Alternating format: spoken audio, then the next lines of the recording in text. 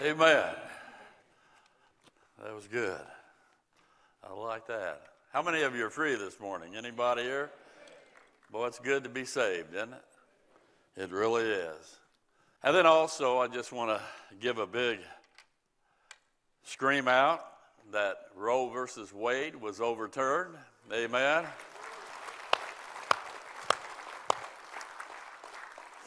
And I've listened to some of the remarks. It's just ridiculous how our democracy will probably completely crumble. And by the way, I'm just saying Brother Matheson come down here with their new baby. Aren't you glad they didn't abort that baby? Amen. And I think to myself, how selfish can we be? And here we have killed over 40 million plus unborn children over our history of Roe versus Wade. 40 million plus, and yet they're crying democracy and everything like that. And so they need to just suck it up like we've had to suck it up for the last many, many years. Amen? And so thank God that they changed that. And it still doesn't stop abortion. That's the amazing thing about it. It just sends it back to the states, and the states will decide. If you want to get an abortion, you can go all kinds of places to get an abortion. But the principle of the thing, I'm so grateful for that we have overturned that evil law. I think they should show several abortions on TV and just show the chopped up kids or the burned kids up. Why don't they show that? Because that's what really happens within the womb. And God help us. A woman does have a right to her body, no question about it, but she can't kill that life that's within inside her body. And we've always been against abortion here at the church, and we always treat people graciously. If somebody wants to, they come from an abortion, they've had it. There's grace, there's mercy, there's forgiveness. We go on for Christ. I understand that. But I'm just grateful for what happened in Supreme Court. Okay, what must I do to be saved? The truth. I'm going to just real simple message this morning. And repentance means a change of mind, okay? Faith means a change in heart. And there's a difference between the two. The faith means I trust in Christ. There are many within Christendom. They say a lot of things how you're supposed to become a Christian. One says, well, you need to turn from your sins, stop sinning, and make Christ the Lord of your life. And when you do that, that's when you're saved. I've seen it on YouTube and a lot of individual people. Our answer is in the question form. We say, where's the sufficiency of the gospel in that? You don't have that. Or how can a spiritually dead person do this or anything? How are they going to turn from sin when they're dead in trespasses and sin? Secondly, some people say, well, you need to keep the sacraments, the Mass, baptism, confession, list of works and rituals. And if you do that all your life, you'll be saved one day. We once again answer with a question, isn't salvation of God and not by man's human efforts? Of course it is. 3, you need to repent, turn from your sin, be willing to wash away your sin by water baptism, then obey Christ's teachings to maintain it. Then you'll be saved. Well, once again, is that not works? It's works to begin with, and then if you have to maintain it, that means you have to live a certain level of life, and who determines what level of life you have to live? And on it goes. And then some people say, well, you must be water baptized.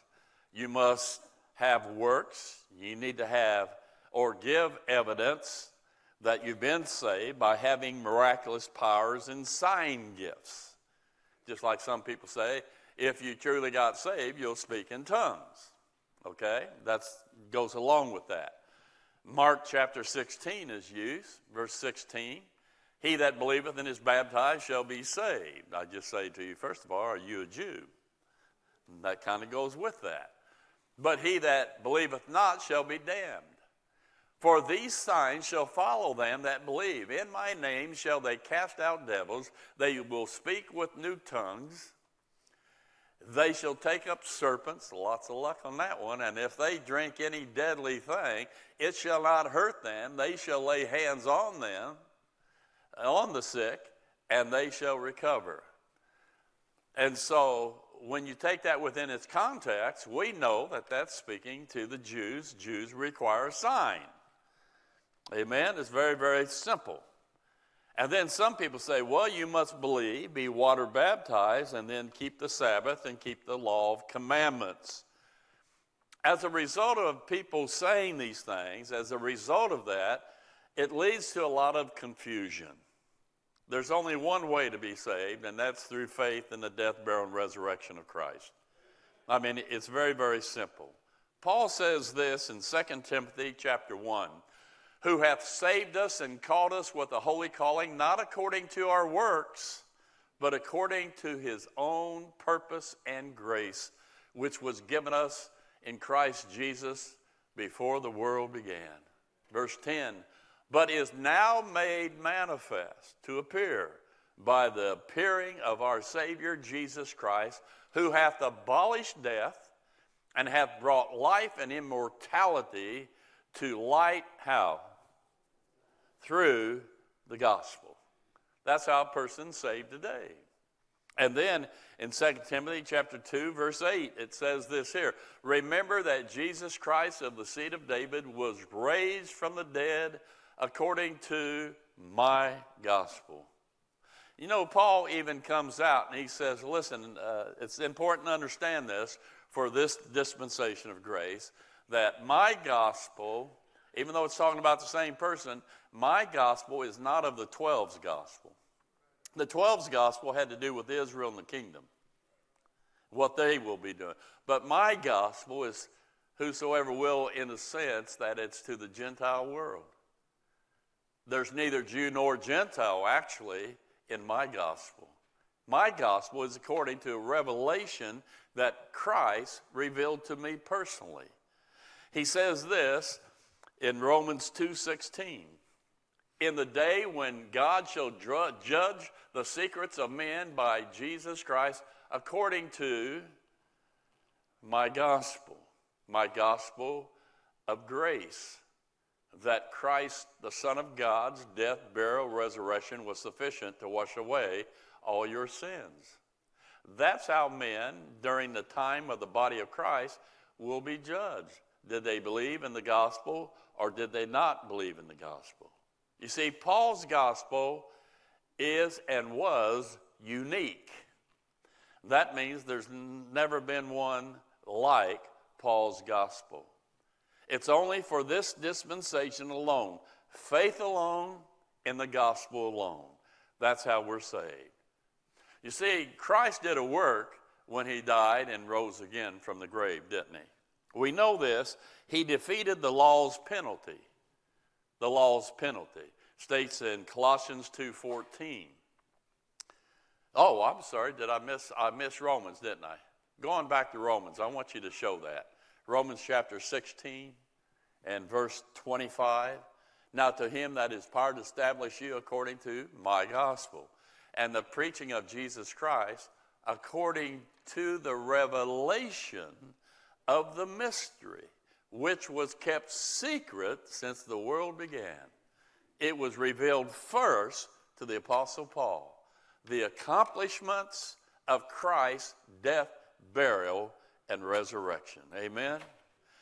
In doing that, he defeated the law's penalty. Colossians 2:14. Colossians 2:14, blotting out the handwriting of ordinances that was against us, which was contrary to us, and took it out of the way, nailing it, the law, to his cross. Amen? Romans 6:14 says this. Romans 6:14 says that we are not under law, but we're under grace. Amen? We're no longer under law, we're under grace. And then he defeated death itself. 2 Corinthians 5:17. Thank you. That's the verse there I want to show you. We are confident, I say, and willing rather to be absent from the body and to be present with the Lord. Where's the Lord? He's on the right hand of the Father in heaven. We're going to be present with the Lord. How did he get there? He rose from the grave. He's alive. Amen? He defeated death itself. Revelation 1:18. We are confident, I say, and that's the wrong one. I'll get it in a minute. I am he that liveth and was dead, and behold, I am alive forevermore. Amen. And have the keys of hell and of death.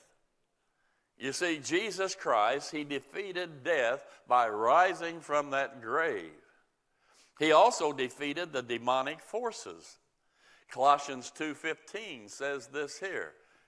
And having spoiled principalities and powers, that's the evil spirits, he made a show of them openly, triumphing over them in the cross. He defeated them. He defeated the devil himself. He states this in Hebrews 2:14. For as much then as the children are partakers of flesh and blood, he, Christ, also himself likewise took part of the same. He became flesh, that through death he might destroy him that had the power of death, that is the devil. He defeated the devil. Okay? It states in 1 John 3:8, he that committeth sin is of the devil, for the devil sinneth from the beginning. For this purpose the Son of God was manifest. Why? That he might destroy the works of the devil. So Christ has defeated the devil. One day that will be completely fulfilled when Christ returns to this earth. Also, he defeated hell itself. Acts chapter 2, verse 30. Therefore, being a prophet, knowing that God has sworn with an oath to him that of the fruit of his loins, according to the flesh, he would raise up Christ to sit on his throne. He, seeing this before, spake of the resurrection of Christ. Now get this, that his soul was not left in hell, neither his flesh did see corruption. You see, when Christ died, he went to the heart of the earth, to hell, but in the paradise compartment. He didn't go to the burning compartment.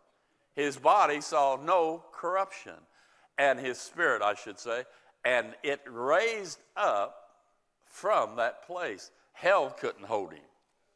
Then he defeated man's condemnation.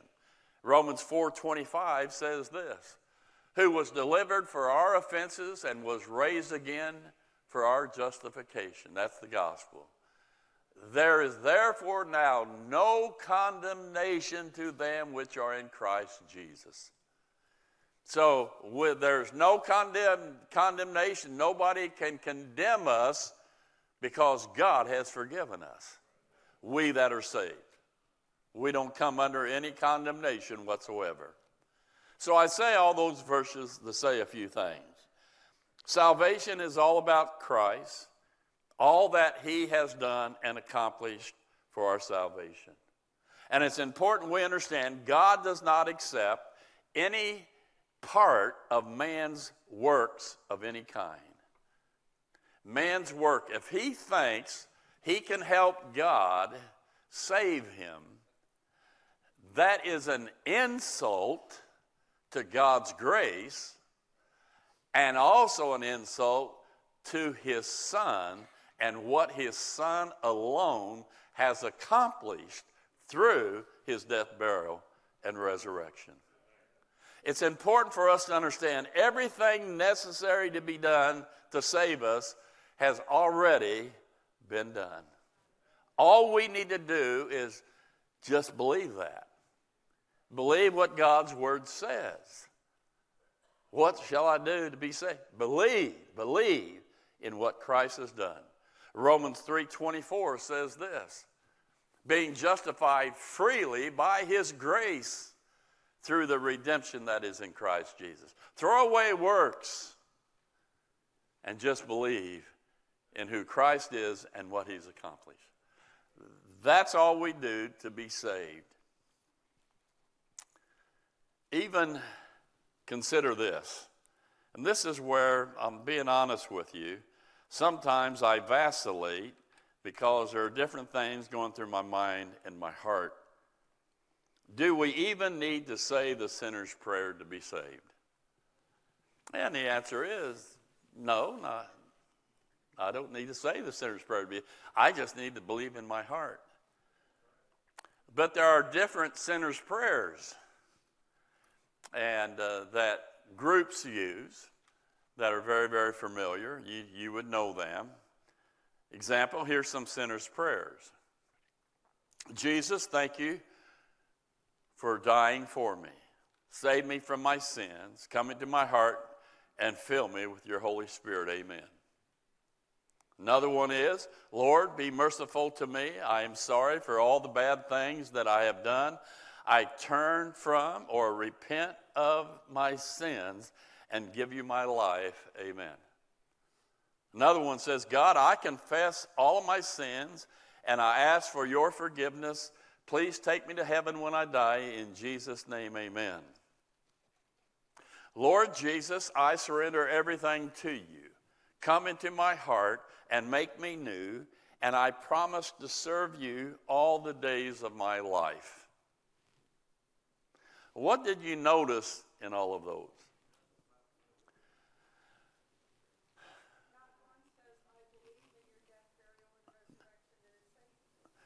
They're not claiming the sufficiency of the gospel, that Christ died, was buried, and rose again. And that alone. It usually adds different things into it, rather than just saying, I believe the true grace gospel that saves is the accomplishment of the Son of God through his death, burial, and resurrection. Now, I have a short message this morning. I'm waiting for an amen. Come on.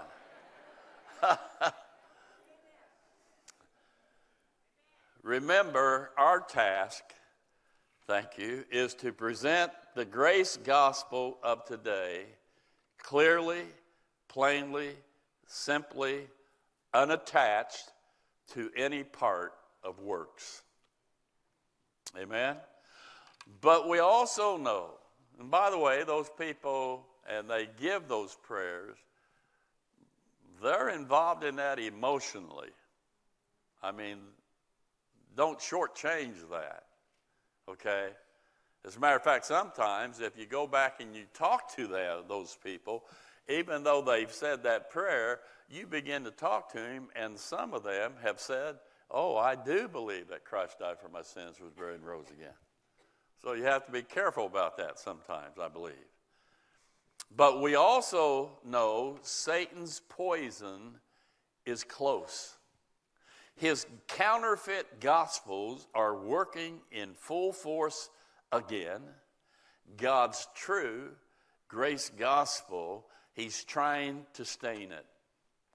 It states in 2 Corinthians 4:3, but if our gospel be hid, it is hid to them that are lost, in whom the God of this world hath blinded the minds of them which believe not, lest the light of the glorious gospel of Christ, who is the image of God, should shine unto them. And so there is a blinding factor that's going on when the gospel is presented. And he wants to blind people to the truth of who Christ is and what he's accomplished. And we see that. He gets close. He's a counterfeit. You've seen some counterfeit bills before, right? I mean, it's a counterfeit. It's close. It looks real. But boy, when they put that yellow marker on that thing, it shows up. It's not real sometimes. So he gets very, very close. And by the way, Paul says we shouldn't marvel at this because he's transformed himself into an angel of light. Even his ministers, his angels, they go about looking holy. And just because a person mentions the word God doesn't mean they know anything about God or they're sharing the truth And we have to be careful about that. The Bible says this: unlike faith, which is not a work, prayer is a work. Now that's where the crux of the matter comes in sometimes. Prayer is a work where faith is not. Colossians 4:12 says this: Epaphras, who is one of you, a servant of Christ, saluteth you, always laboring fervently for you in prayers. Prayer is work. How many hours did you spend this past week in prayer? And probably most of us, including me, would hold our head down. It's hard to pray sometimes, isn't it? It's a battle for me sometimes. So it is a work in the sense that you have to work at it. It states in Romans 15:30, now I beseech you, brethren, for the Lord Jesus Christ's sake, and for the love of the Spirit, that you strive together with me in your prayers to God for me. You strive. You have to battle. You have to struggle. It's a work. Prayer is a work.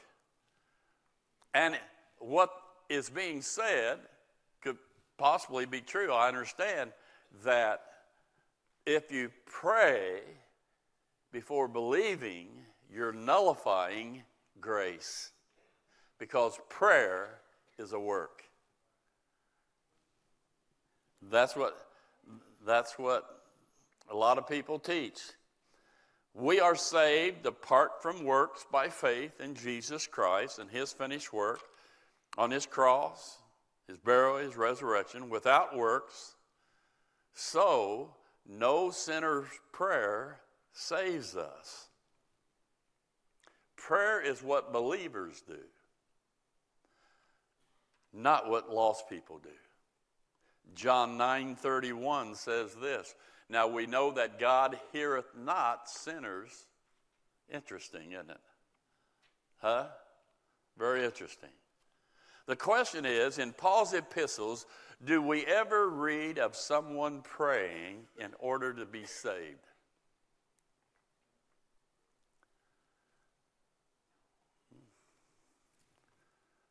So how are we to be saved today? Well, the Bible truth is very simple, what I just said a while ago. 1 Corinthians 15. Moreover, brethren, I declare unto you the gospel which I preach unto you, which also you have received, and wherein you stand. Verse 3 says this here: for I delivered unto you first of all that which I also received, how that Christ died for our sins according to the Scriptures, and that he was buried, and that he rose again the third day according to the Scriptures. That's the gospel. That's what saves a person. Faith in that. Romans 1:16 says, for I'm not ashamed of the gospel of Christ, for it, the gospel, is the power of God unto salvation to everyone that believeth. We believe the gospel, and we are saved. Romans 3:22 says this: even the righteousness of God, which is by faith of Jesus Christ, unto all and upon all them that believe. We believe. 4:5 says this here: but to him that worketh not, but believeth on him that justifieth the ungodly, his faith is counted for righteousness. We believe, and then we're saved. Then he says this: for after that in the wisdom of God, the world by wisdom knew not God, it pleased God by the foolishness of preaching to save them that believe. We believe it. Ephesians 2:8, for by grace are you saved through faith, that not of yourselves, it is the gift of God. 1 Timothy 1:16, howbeit for this cause I obtained mercy, that in me first Jesus Christ might show forth might show forth all long suffering for a pattern to them which should hereafter believe on him to life everlasting. I think it's very, very simple. I am saved when I believe. Okay? That's when I'm saved. Ephesians 1:13 says this, in whom ye also trusted after that ye heard the word of truth. Faith cometh by hearing. The truth is the gospel. The gospel of your salvation. Christ died for your sins, was buried, rose again. After that ye believe that you were sealed with that Holy Spirit of promise. Now, I'm not going to show any more verses. Okay? I just wanted to show those. And it shows that we hear the gospel. Faith comes by hearing. And when we hear, we believe. And when we believe, we receive life everlasting and the Holy Spirit. Okay? Not because I said a sinner's prayer, but because I believed. Okay? You go to the typical Baptist church that I used to belong to, any Baptist church. Somebody comes forward. They say they want to be saved. We say to them, do you know that you're a sinner? Do you believe that Christ is the Son of God? He died for your sins and he rose again? And that it's not by your works, it's all what he's done for you? Now that's good so far, right? And the person says, I believe that in my heart. They say, good. Bow your head and say this prayer and ask Jesus to save you and come into your heart. What happened? If he believed that in his heart, he was already saved. Amen? He was already saved. Right at that very, very moment. By saying, just bow your head and so on, that's asking the sinner to do something. Or that's asking somebody who's already saved to do something he doesn't need to do. I've been fighting with this in my heart, and I vacillate back and forth sometimes. I don't know if it's because it's been ingrained in me over all those many, many years. And sometimes I'll say, pray this prayer. The prayer doesn't save you, but tell God you believe that he died for your sins, he's buried, he rose again. And sometimes I think that that's a good thing, and there's a reason for that. God knows the heart and we don't.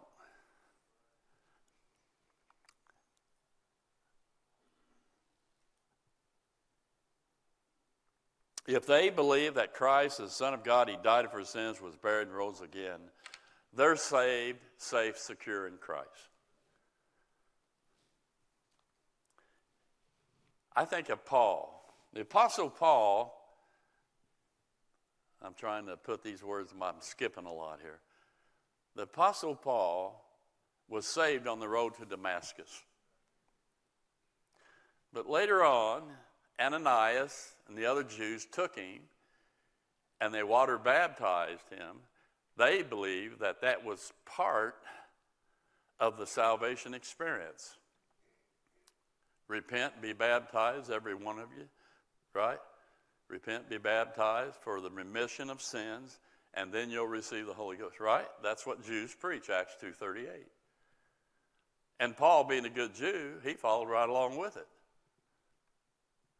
But, now don't miss this, in doing that, it did not nullify his Acts 9 experience when he was saved on the road to Damascus. And I think sometimes where I've come from, I've always thought it was good to help pinpoint a certain point in time when somebody believed. Because without knowing that sometimes, because we can't see what the Spirit does sometimes, right? We begin to question and doubt, was I? And so I've tried to help to pin it down by saying the prayer.